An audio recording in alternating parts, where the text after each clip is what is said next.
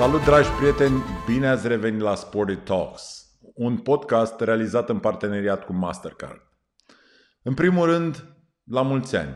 Să aveți un an nou fericit, să aveți un an nou plin de dragoste, plin de oameni dragi, plin de obiective realizate, să vi se îndeplinească tot ce vă propuneți să faceți. La mulți ani! Astăzi vorbesc cu o persoană pe care o știam de la televizor, nu o cunoșteam personal, însă întotdeauna am fost curios să știu ce înseamnă rutina unei emisiuni de dimineață. Este implicat într-un matinal de foarte mult timp. Am vorbit despre obiceiuri, despre program, despre rutine, despre antrenament. Spune despre el că nu este un sportiv de performanță, însă, din câte am aflat, se antrenează mai mult decât mulți sportivi pe care îi știu eu. Este foarte pasionat de sport și mi-a făcut o reală plăcere să vorbesc cu el în acest episod. Doamnelor și domnilor, Dan Ioțil.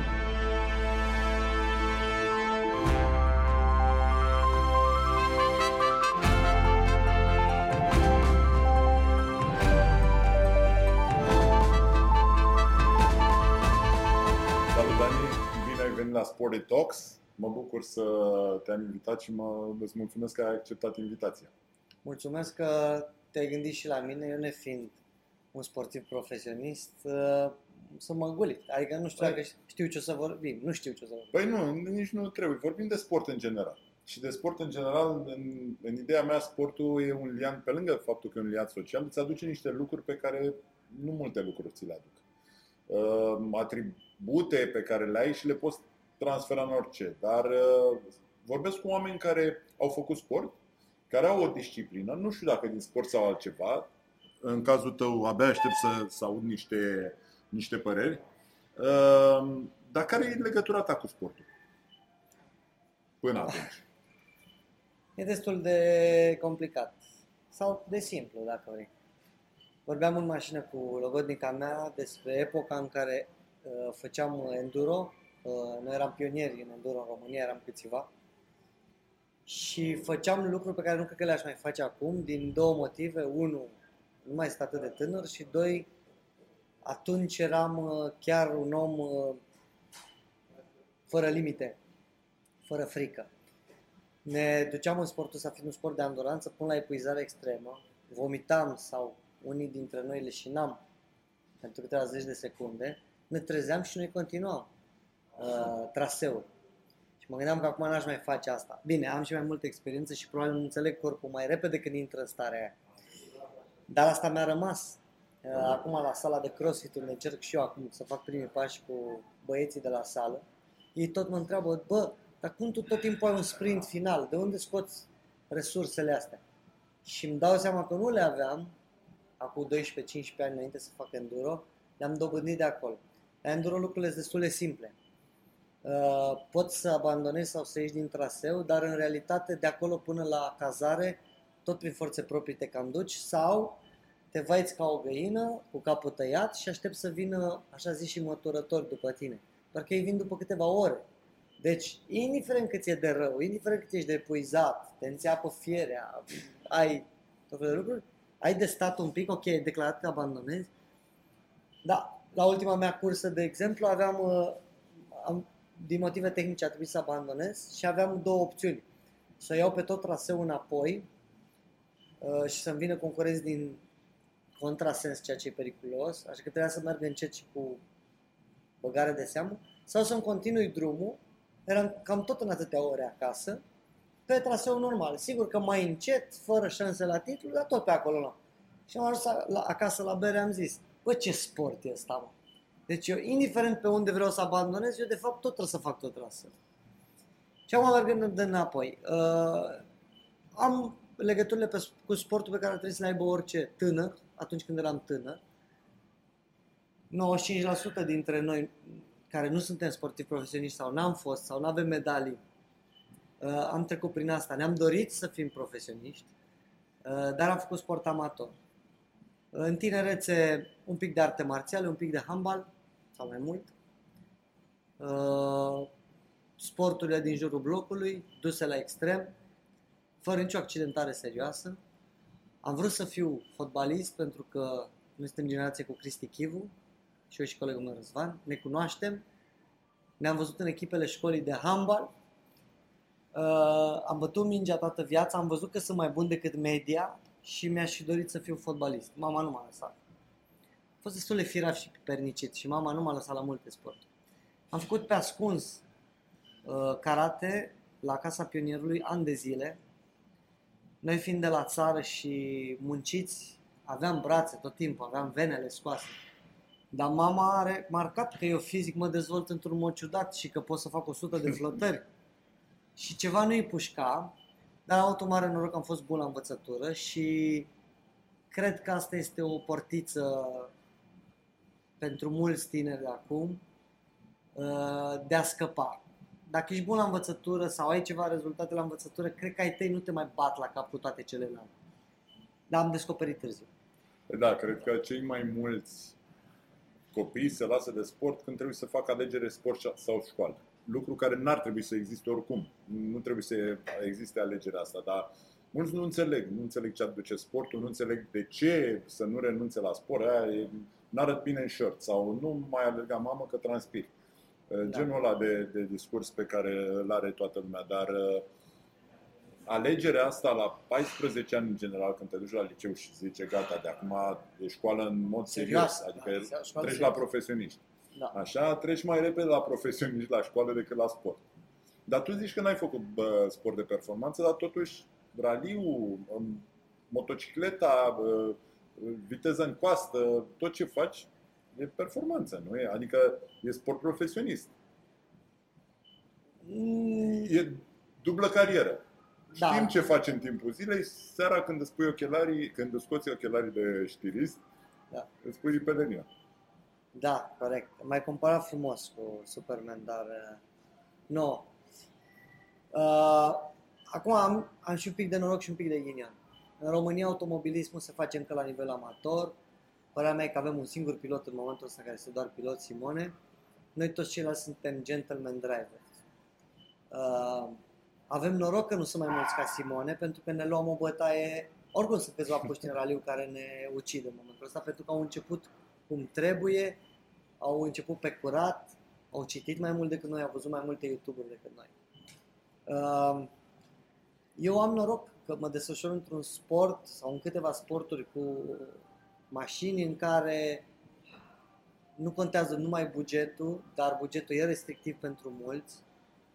La Super Rally, teoretic, anul ăsta să zicem că am fost cel mai bun, dar sunt convins că sunt câțiva puși la karting care dacă ar avea bugetul meu m-ar bate zdravăn și pe ei îi țin departe. Dar sunt și câțiva adulți, poate mai mari decât mine, cu buget mai mare, dar care nu au cunoștințele mele și cursurile mele, pentru că am chinuit foarte mult.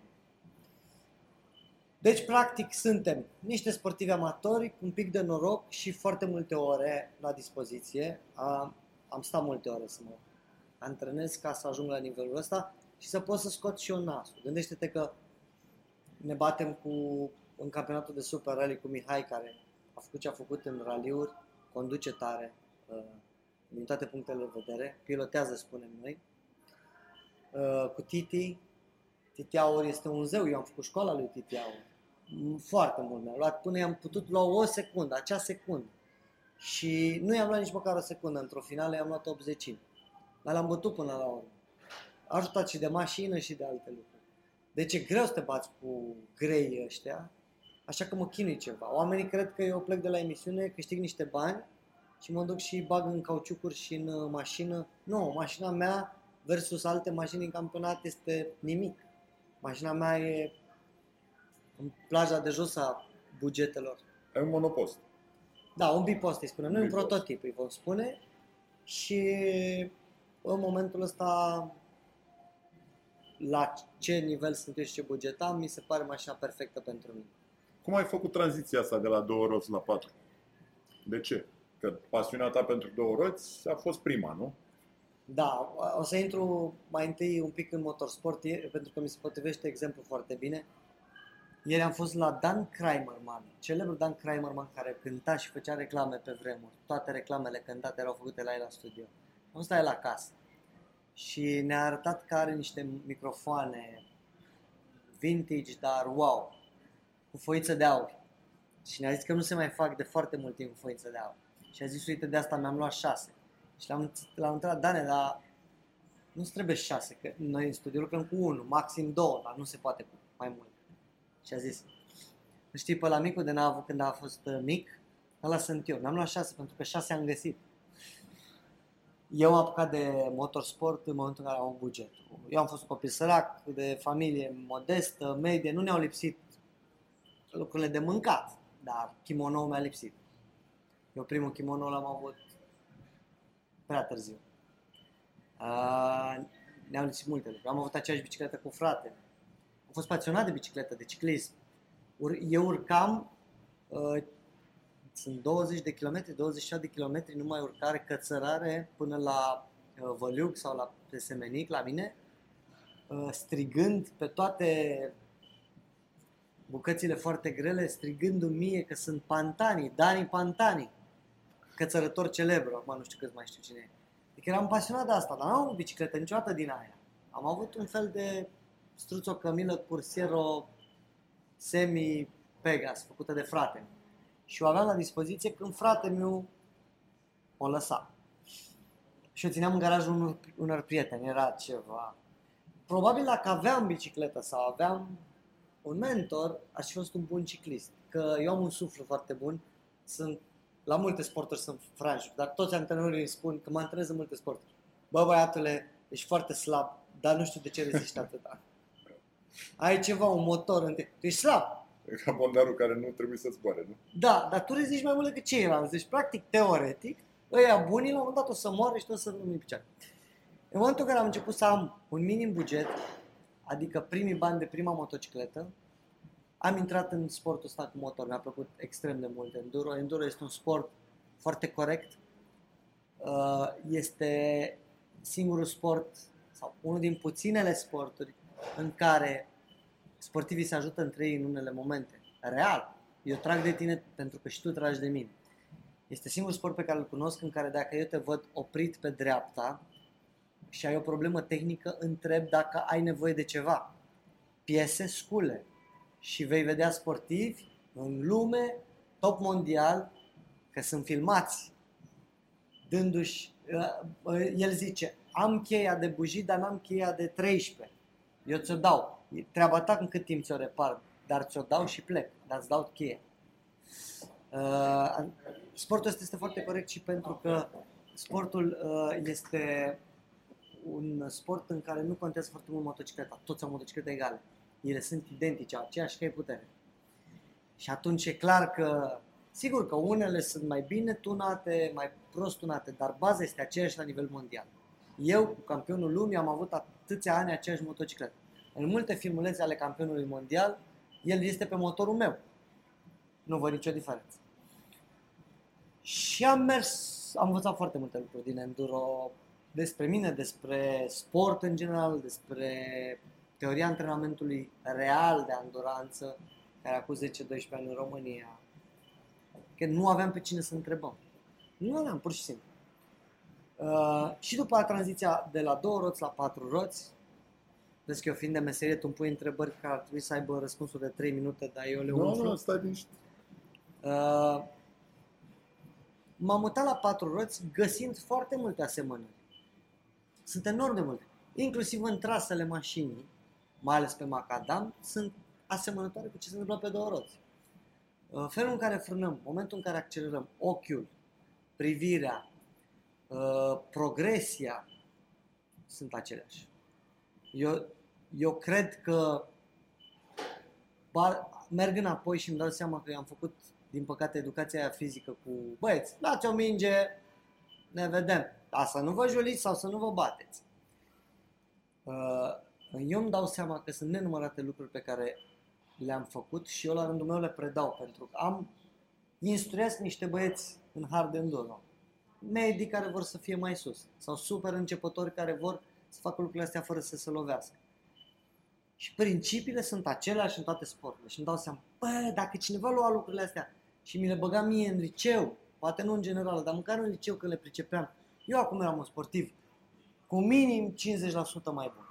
Pentru că eu l-am aflat la 26 de ani, la 28 de ani. Bine, acum avem YouTube. Dar eu când m-am apucat de treaba asta, ne veneau niște DVD-uri, niște CD-uri de fapt cu informație video, ne veneau din America. Păi până le vedeam, până le copiam, până le transmiteam, unii nu voiau să ni le dea, că ne vindeau cartoful de fapt. Până le studiam, până unii ni le traduceau, că veneau unele în franceză, cei mai mari antrenori de enduro în lume sunt francezi. Dă-i, tradu, eu am făcut multă franceză și știu franceză. Cei din jurul meu ziceau, ce a zis aici? E atât de mișto și interesant faptul că de obicei sportivul se obișnuiește cu un antrenor. Și are un antrenor de tânăr, nu e numai despre coaching, este și despre coachable și cât de maleabil ești în ce îți povestește antrenorul. Dar o mare parte din procesul ăsta este feedback-ul antrenorului și e faptul că e acolo și spune dacă ai făcut ceva greșit, ceva corect. Pe YouTube nu l-ai. Nu. N-ai feedback-ul ăsta, n-ai discuția aia cu antrenorul. Tu ai învățat așa, nu ți-a zis stai, ai văzut asta, dar nu aplici cum trebuie. Adică ai simțit nevoia, sau ai simțit diferența odată ce ai avut acel om alături de tine? Îți dau două exemple. Unul pe care îl folosesc și la cursurile mele. Eu învăț oamenii oarecum să devină mai buni vorbitori în public.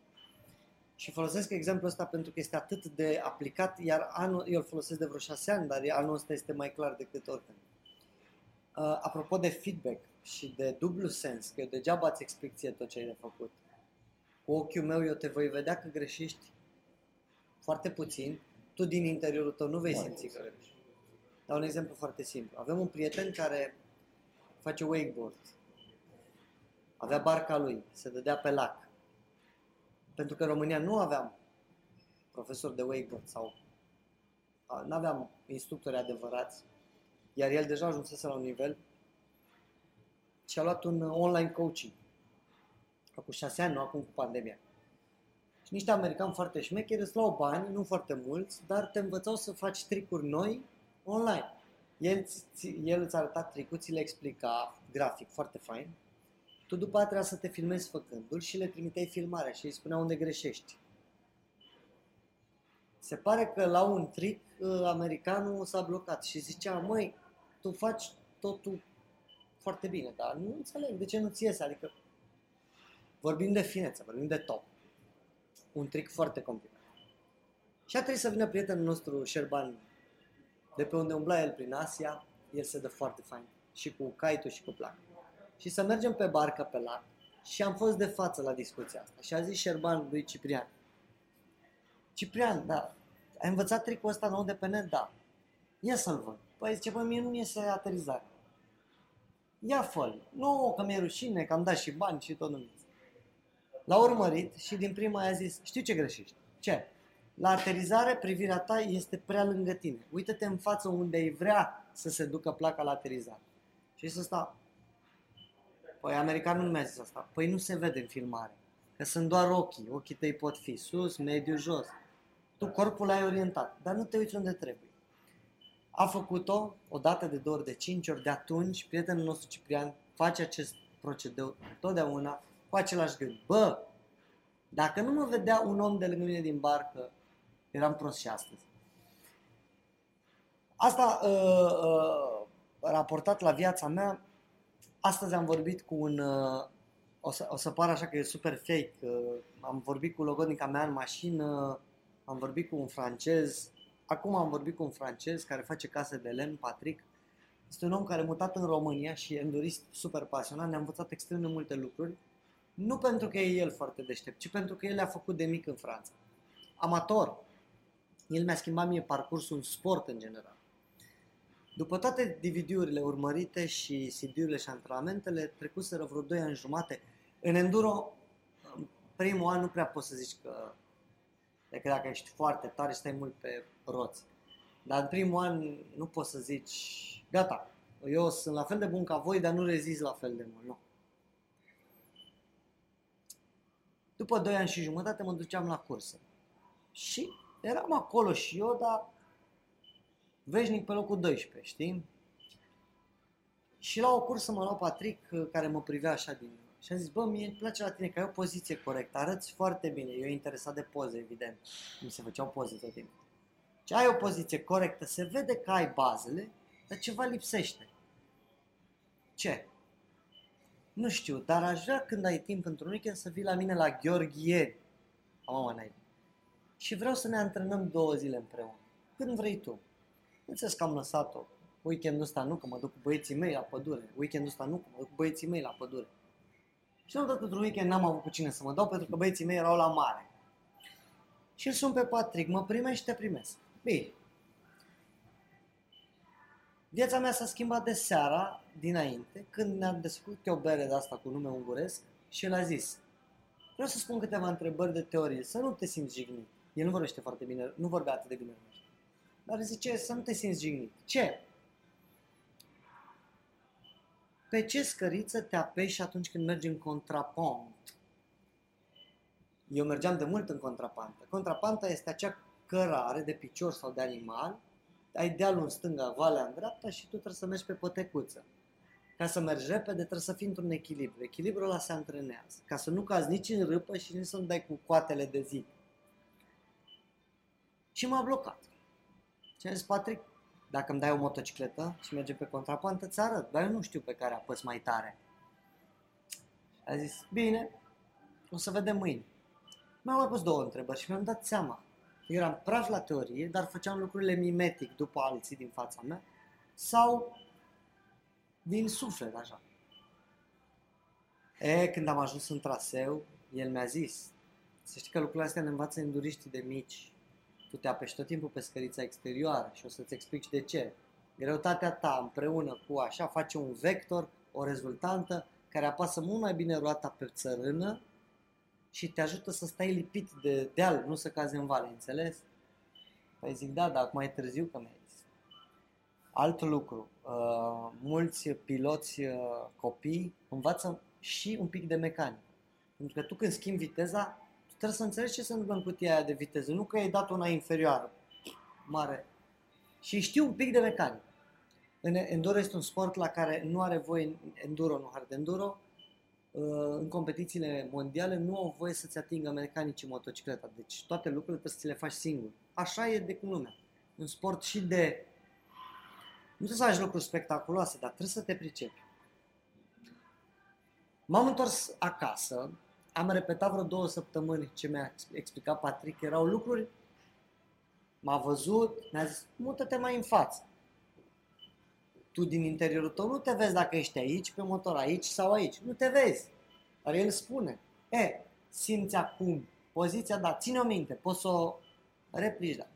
2 săptămâni este foarte puțin, este infim.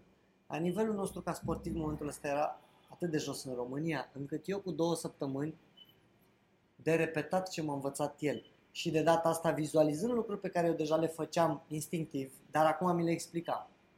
De ce fac asta? De ce fac asta? De ce strâng frână? De ce trag ambreiajul? Mi le explicam deja în cap. După 2 săptămâni, de pe locul 12, eu eram celebru loc 12. Am început să mă bat la locul 2. 3. Pe 1 era greu să-l prind. Dar eram deja pe 2 și pe 3. Mi-aduc aminte că toți prietenii mei din campionat, eram toți prieteni, mă întrebau: bă, dar ce iei? Sigur e o substanță. Rezici mai mult ca noi, faci ceva, te droghezi. Steroizi. Eu fiind toată viața am fost un pic mai musculos decât prietenii mei. Steroizi. Anabolizante, iei ceva. Aveam 27 de ani. Eram acolo. Când le-am spus de Patrick, toată lumea s-a mutat. Toți voiau la Patrick. Pentru că era un coach. Da, e pasul ăla în spate, că tu ai lucrurile pe care le știi despre tine și poți să le faci și lucrurile pe care nu le știi. La noi în basket e time-out-ul. Unul dintre momentele alea în care te antrenezi tot timpul cu antrenor, Da. dar când contează nu e lângă tine, că n-are cum, ești în meci. Dar acel time-out, acele 2 minute în care îți dă această perspectivă, această viziune de afară. Să lăsăm deoparte, bineînțeles, și antrenamentele și toate. Dar în meci are acele 2 minute când stai și asculți pe repede înainte ce ai făcut rău, ce ai făcut bine, cum iei mesajul. adrenalină, poate să fie un mesaj mai agresiv pentru... Niciodată nu vezi că se iau la bătaie. Or fi existat niște cazuri. Dar ei pur și simplu... La handbal am mai văzut că rusoaicele mai sunt abuzate. Da. Pe încrederea pe care o ai cu antrenorul respectiv și pe lucrul pe care le iei din asta. Dar nu e numai despre skill. Că nu e numai despre cum apeși scărița, cum așa. Ce e în capul tău atunci? Ce te ajută sportul? Că ești un om disciplinat. Ești un om care, eu nu știu cum faci asta, să te trezești dimineața. La o viață întreagă, așa. De cât timp faci televiziune, de cât timp faci cu Răzvan și Dan? De Neața la TV o facem de vreo 14 ani, 15 ani. Deci de 15 ani tu dimineața tu ai ziua ta e altfel decât a celorlalți oameni. Fără nicio zi de concediu medical sau scuză. Scuze, n-am chef azi. Nu am niciuna în 15 ani. Wow. Ce? Asta e performanță în general. Că eu asta îmi place să zic. Eu am făcut performanță în basket. Dar am făcut performanță în basket că m-am antrenat în basket. Sunt sigur că puteam să fac performanță și îmi doresc să fac performanță în altceva dacă înțeleg ce înseamnă antrenamentul din spate. Ce înseamnă pregătirea pentru nivelul respectiv de performanță. Și în 20 de ani, făcând antrenamentul respectiv, chiar arăt că sunt inteligent pe terenul de basket. Pentru că am antrenat lucrurile alea tot timpul. La fel și tu, rutina asta pe care ți-ai format-o, zi de zi, o găsești în sport sau o tragi din sport sau invers? Păi eu cred că structura pe care am construit vine de la sport. Cred. Adică stau aproape sigur. Pentru că eu mi-aduc aminte, nu știu de unde mi-a venit treaba asta. Poate citeam sau poate de la oamenii din jur. Mi-aduc aminte și acum că în zilele în care nu mergeam să jucăm fotbal în curtea școlii, eu am descoperit în timp că am câteva minusuri și câteva plusuri. De exemplu, sunt foarte iute și acum, la 40 de ani, eu joc cu puși de 20 de ani și nu văd o diferență, adică doar dacă e la zeu terenului, dar în general mă țin după ei. Deci probabil asta a venit nativ sau din copilărie. În schimb, mi-am dat seama că am un șut slab la poartă și acum trag destul de slab. Trag foarte tehnic, lovesc oriunde mingea cu dreptul. Se duce cam unde vreau eu, așa. Pe medie, probabil. Vorbesc de un sportiv amator. Joc mini-fotbal ca un profesionist. Am avut echipa campioana Bucureștiului și pe 10 județe mult timp. Se chema Neața și Prieteni. În mini-fotbal, fotbal în 6. Nu mă pricep la fotbal. Dar revin. Mi-aduc aminte că dădeam de 200-300 de ori numărat în zid până auzeam că pleznește cum pleznea la alți băieți cu care jucam. Și asta făceam 2-3 ori pe săptămână. Numai asta. M-a enervat că nu aveam recordul anului. La noi se ținea la sport, era foarte riguros la asta, eu sunt foarte competitiv. Sprintul, 30 de metri, 50 de metri și enduranță. La enduranță am fost cel mai bun din liceu din totdeauna. La BAC am fost chiar certat de colegiu, am dat primul BAC de la pe bune cu comisie. Am fost certat de comisie că am dat sprint final și aveam 60 de metri în fața tuturor. Și nu mai puteau să le modifice lor timp. Am fost foarte competitiv. Dar m-a enervat că la sprintul pe distanță scurtă eram bara cu 1-2 colegi. Unul era Răzvan. Eu mi-am petrecut luni de zile făcând scări, starturi și sprinturi la 30-50 de metri. Jur! Copiii, Răzvan stătea lângă curtea școlii. Copiii mă credeau nebun. Eram nebun. Eram un nebun singuratic, am fost toată viața singuratic, care dădea sprinturi. Și aveam cu pornire, că nu aveam bloc start, cu pornire de pe zid sau de pe loc. Foarte important. Nu mi-a plăcut de pe loc. Pentru că primii 2 pași și făceam un gol, fiind zgură. Și eu am antrenat lucrurile astea. Adică eu m-am chinuit pe ce aveam slab, enorm. Am făcut la scări de... m-au ucis, că am aflat că dacă faci scări multe, ai explozii. Dar nu știu cine mi-a zis. Și am repetat treaba asta.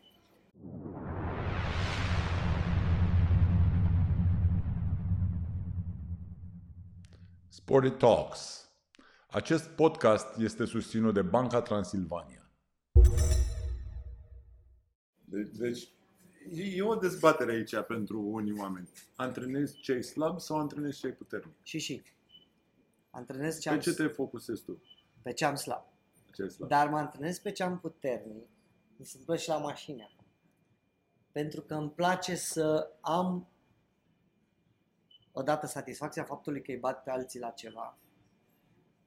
Și mai mult decât atât, îmi place să pun un gap între mine și ei ca să pot să mă hrănesc în celelalte situații de pe traseu din gap-ul ăsta. De exemplu, am la adâncata pe circuit, îmi iese o frânare foarte bine. Foarte bine, câștig mult acolo. Eu în continuare îmi împing frânarea și mai mult la antrenamente, pentru că acolo pot să câștig ce s-ar putea să-mi ia ceilalți în alte locuri de pe traseu. Dar în general antrenez lucrurile la care sunt foarte slab. Deși nu-mi place. Adică toți sportivii zic asta. Oh. Eu am și întrebarea asta în interviurile cu sportivii mari. Poți să vezi un zeu din ăla de medalie olimpică și să-l întrebi: ce exercițiu urăști cel mai tare? Toți l-au. Nemesisul. Toți. Musculoși ăștia mari. Dacă îi întrebi de umeri sau de gambe, îți vor spune. Da, mi se pare... Stau să mă gândesc că diferența, apropo de cei puternici și cei slabi, diferența dintre un basketbalist în topul carierei, la basket, la un om mare e undeva la 30-32, între 28 și 32 de ani. Cam acolo e. Dar de ce e acolo? Cu siguranță nu e atât de potent fizic cum era la 24 sau la 22. Da. Adică e mult mai mare potențialul la 22 de ani fizic. Ca vitalitate. Ca vitalitate și ca, efectiv, ca musculatură. De ce e la 28, 32 din experiență? Că știe că atunci, de fapt, experiența maximă se unește cu potențialul fizic pe care îl ai și dă acest vârf. Că știi să faci. Faptul că știi ce știi să faci și ce faci bine și că, bineînțeles, antrenezi ce faci rău, dar în momentele de performanță ai o constantă dată de ce știi să faci bine. Și asta mi se pare senzațional că oamenii înțeleg din sport lucrul ăsta. Te-am întrebat ce te-a adus mai mult sportul sau calitatea în sport. Știam răspunsul, că și eu cred că am învățat mai mult din sport decât din orice altceva. Și mie mi-a plăcut educația formală. Dar diferența asta dintre oamenii care nu înțeleg de fapt că sportul este singura lecție aplicată din clasa 1 pentru un copil. Nu este numai despre skill. Nu este numai, ca asta spuneam, nu este numai despre ce scăriță apeși. Nu este numai despre cum arunci la coș. Am făcut în viața mea 1.000.000 de aruncări la coș. Cam acolo, în cariera mea de basketbalist. Îmi dă asta, mă ajută acum faptul că știu să arunc la coș, că corpul meu știe, e un automatism pe care îl are să arunce la coș. Nu mă ajută, mă ajută reziliența faptului, constanța faptului că am aruncat de 1.000.000 de ori la coș, că ai dat la poartă, la perete de 200 de ori pe antrenament sau cine mai știe ce.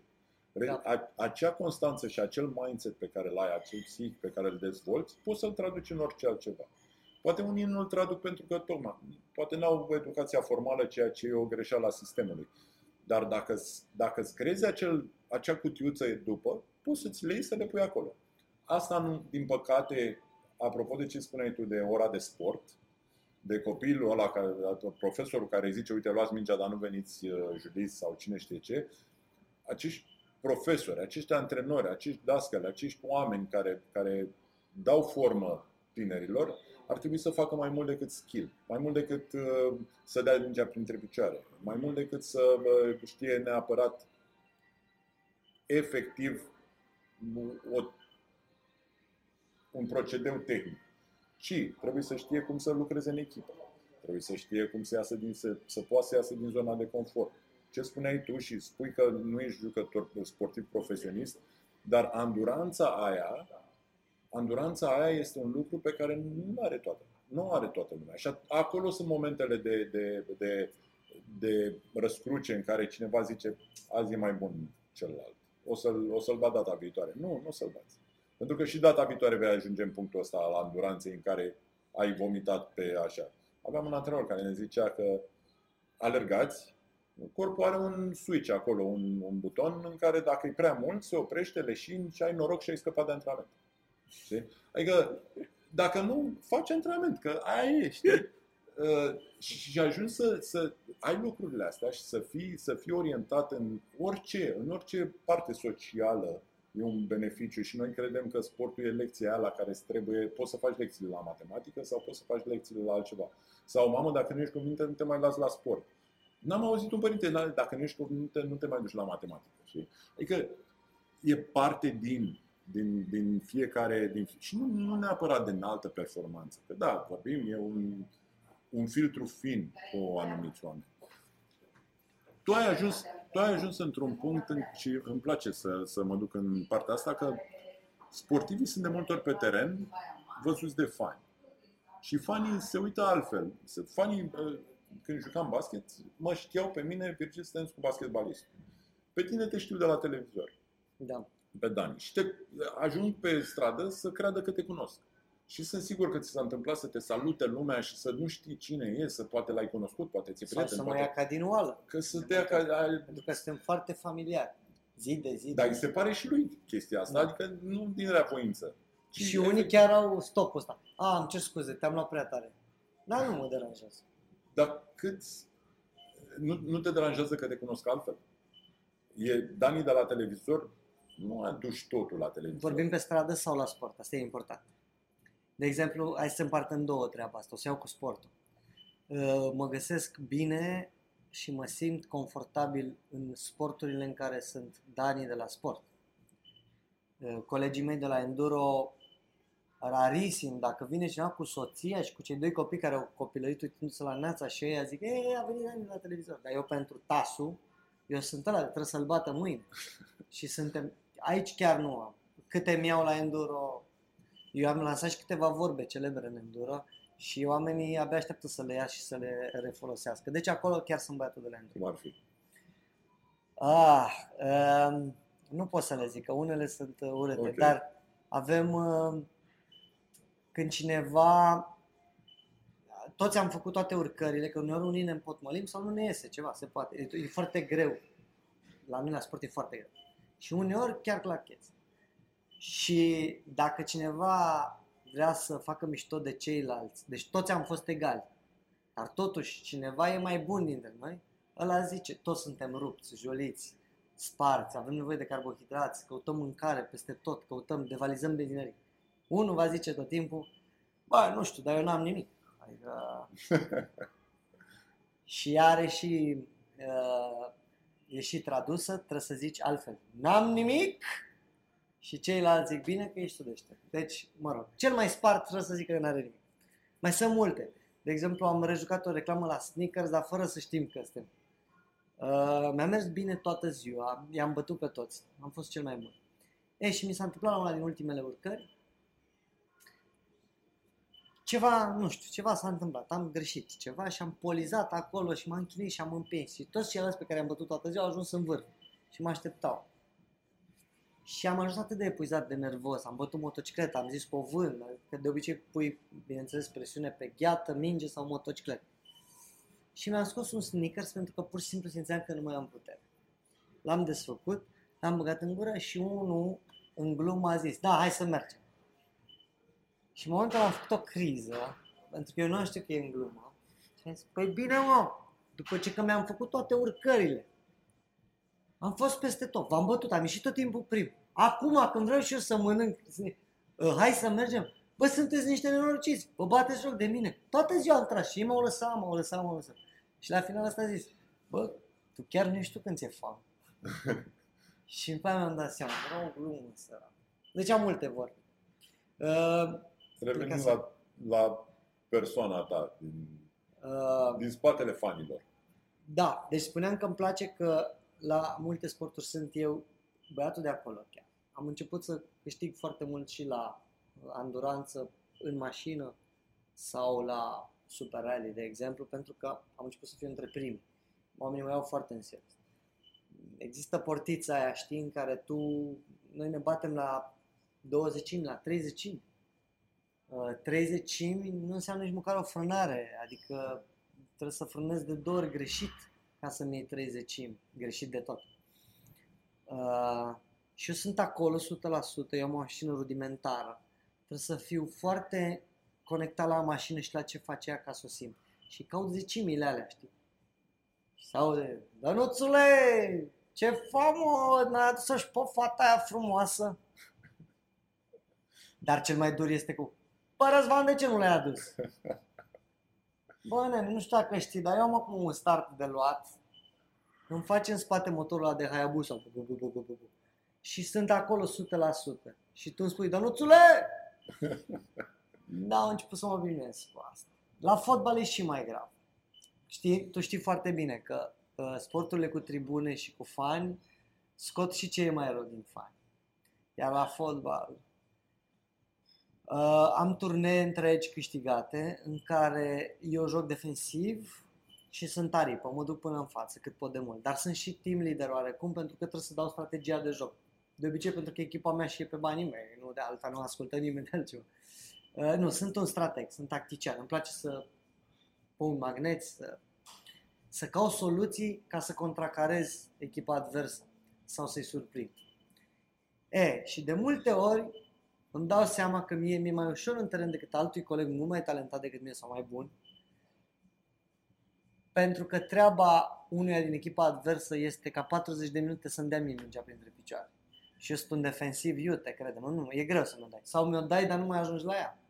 Sau vrei doar să mă driblezi, mă mut într-o poziție atât de neinteresantă pe teren încât pot să mă driblez de 4 ori, că tu nu ajungi nicăieri, doar mă driblezi și te aplaudă lumea. Asta e presiunea din partea jucătorilor. Din partea cealaltă, publicul.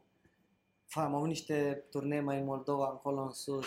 Doamne, ce mi-au auzit urechile. Păi știu că asta face sportul frumos față de televiziune și față de fanii tăi de la TV, este că polarizează. Adică ai suporterii tăi și suporterii celelalte. În general, mei nu prea erau. Și de ce? Am înțeles că mă înjur de mama, am înțeles. De soră n-am. Dar să mă înjur de Flavia sau Roxana Vancea în continuu. Eu au crezut că pun presiune pe mine, dar mie îmi convenea. Adică nu mă deranja foarte tare să-i fac atât de multe lucruri dubioase Flavia. La un moment dat mi-am asumat. Ce s-a întâmplat fain din punctul ăsta de vedere? Am turneul la Brașov, câștigat de 2 ori, turneul starurilor sau vedetelor. În sale, foarte greu să câștigi turneul ăla. Am turnee prin Moldova.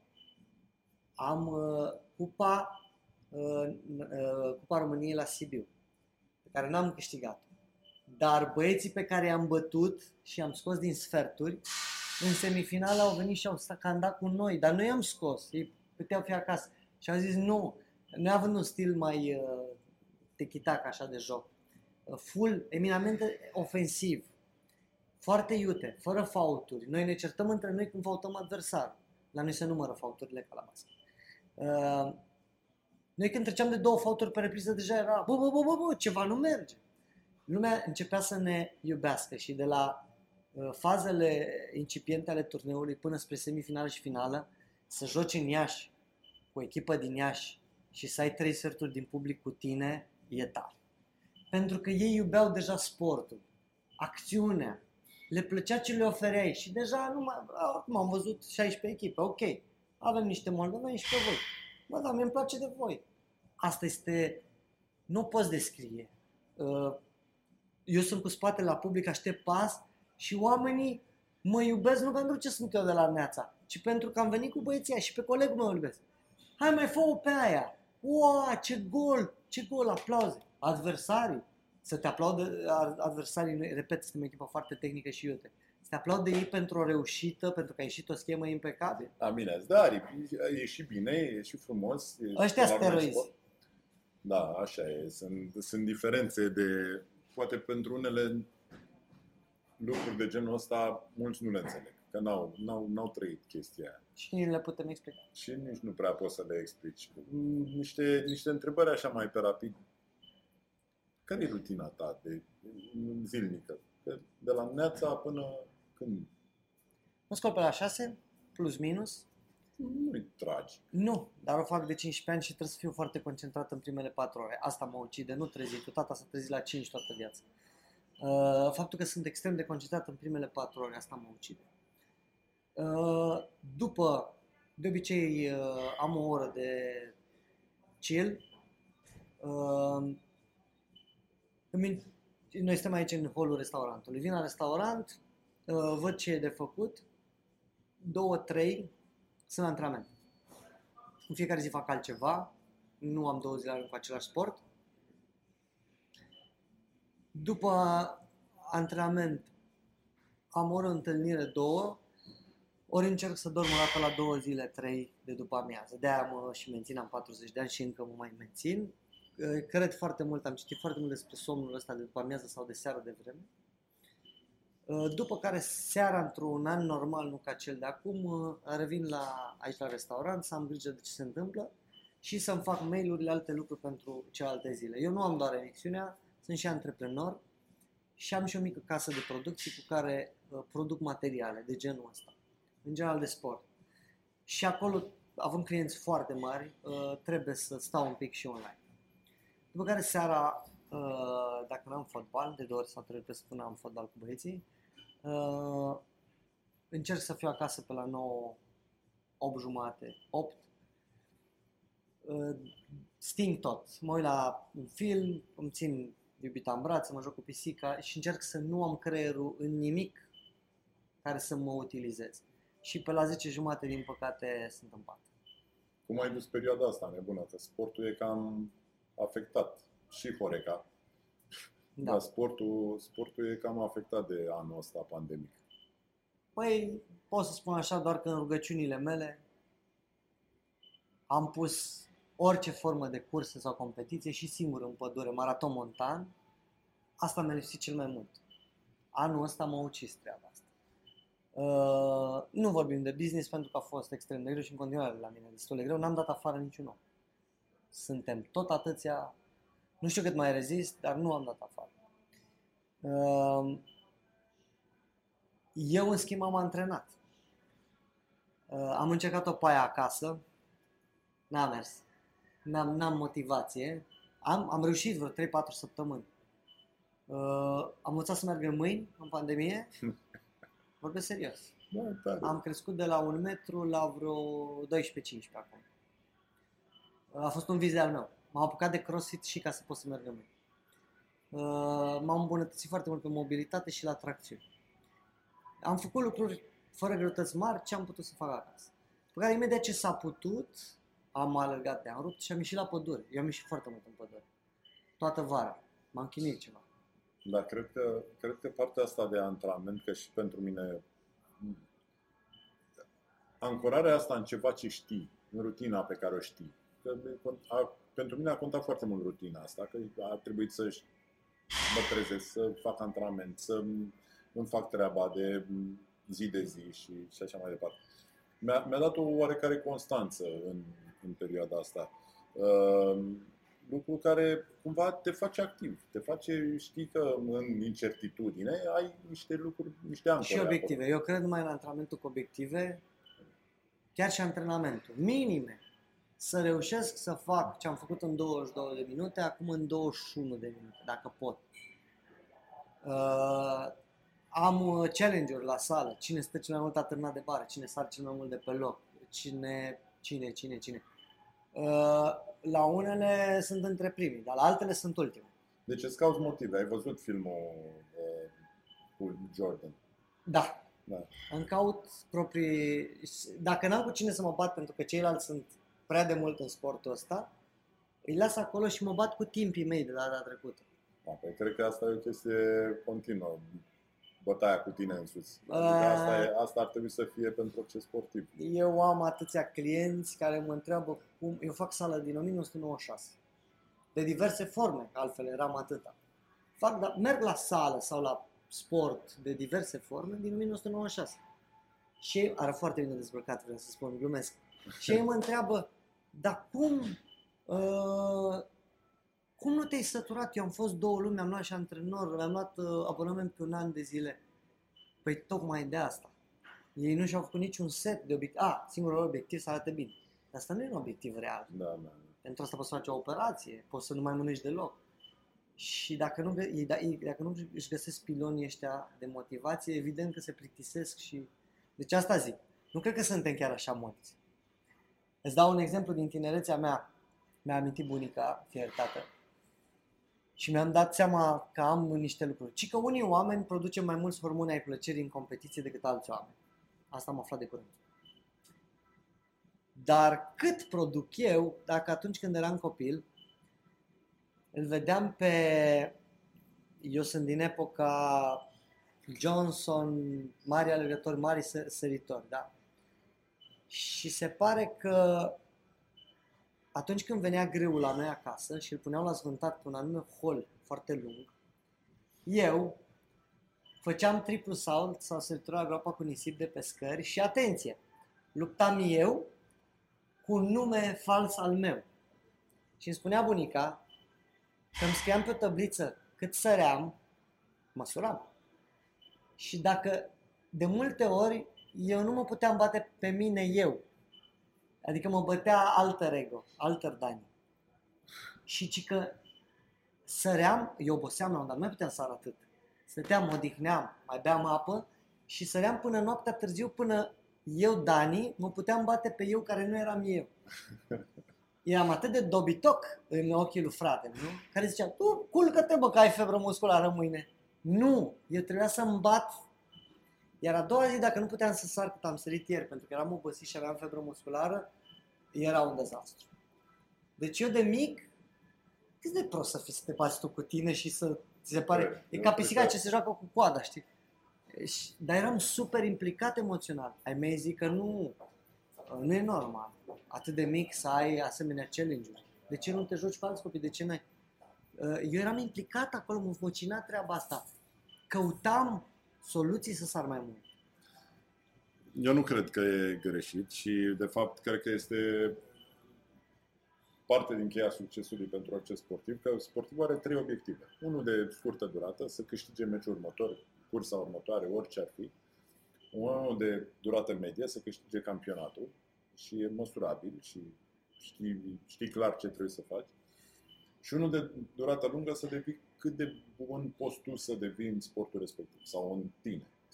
Să fii Virgil, cea mai bună versiune a lui Virgil. Și cred că asta ai căutat tu, acel obiectiv pe termen lung, ceea ce este absolut, cred că îl găsești la orice sportiv de înaltă performanță. Te-ai dus înspre televiziune, dar e probabil același lucru, că și acolo trebuie să fii la fel și multă lume nu înțelege, crede că te duci acolo, te distrezi în alea 4 ore, te distrezi tot timpul. 2 lucruri pe care le tragi din sport, care ți se par cele mai importante pentru tine. Progresia, adică, pe înțelesul tuturor, împărțirea unui procedeu în bucăți, asimilarea tuturor bucăților. Mie mi se pare că nu găsești decât în mega școli înalte de business, de ce-or fi ele, și nici în unele din alea pe bani grei, nu găsești progresia pe care o înveți atât de simplu în sport. Adică, nu știu, vreau să fiu atât de deștept să dau un exemplu din basket, dar nu reușesc. Da, știi cum e. Marea calitate a unui om care face televiziune că știe puțin din toate și știe să termine. Da, acum mi-am dat seama că n-are rost să mă fac de râs. Știu și eu ce-i căciula. Nu știu. Mersul în mâini. Uite. Progresia pentru mersul în mâini. Noi nu ne punem de 1 milion de... Vorbim de noi, un copil. Nu ne punem de 1 milion de ori în mâini să vedem dacă putem merge 10 metri. E o prostie. Și la un moment dat o să înveți. Dar e foarte greu. Dacă înveți o progresie de la statul la perete ridicat, etc., s-ar putea în 2 zile să mergem. Progresie. Deci asta, și pentru asta o să-mi dau copiii și nepoții și o să-i oblig pe toți oamenii din jurul meu să dea copii la sport. Pentru progresie. Pentru că ei la un moment dat în căpșorul lor vor prinde treaba asta și o vor folosi mai târziu. 1. Și 2. E o chestie pe care oamenii nu o bagă în seamă. Dar integrarea rutinei. Oamenii văd în rutină ceva plictisitor, ceva de care trebuie să fugim, Culmea, nu există sport de performanță, nu există sport fără rutină. Numărul de repetări, dar nu neapărat. Faptul că faci în fiecare zi lucruri asemănătoare cu cealaltă zi sau infinit de multe zile faci același lucru. Dacă o faci cu nodul în gât, n-ai cum să reziști. Creierul tău cumva, nu știm cum, luând obiectivele despre care am vorbit, suprapunând alte plăceri pe care le găsești în sport, cu rutina asta, fac ele acolo un melanj care este digerabil. Ce crezi? 15 ani. Întreb pe câte unul. De cât timp faci treaba asta? De 15 ani. Da. Mai faci? Mai țin 5 ani. Bă, trebuie să fii foarte răbdător. N-ai cum să faci ceea ce noi denumim. E rutină, n-am niciun chef. Eu spun oameni la sală, că despre noastră sală. Bă, m-am săturat de bandă. Dar de cât timp alegi pe bandă? Păi cred că am vreo 12 antrenamente, dar nu mai suport. Da? Te anunț că Arnold Schwarzenegger a împins bara aia în sus 20 ceva de ani și ce crezi, încă o împinge. Cred că el a găsit altceva. Dacă luăm asta și o mutăm în business, în afaceri, în serviciul tău,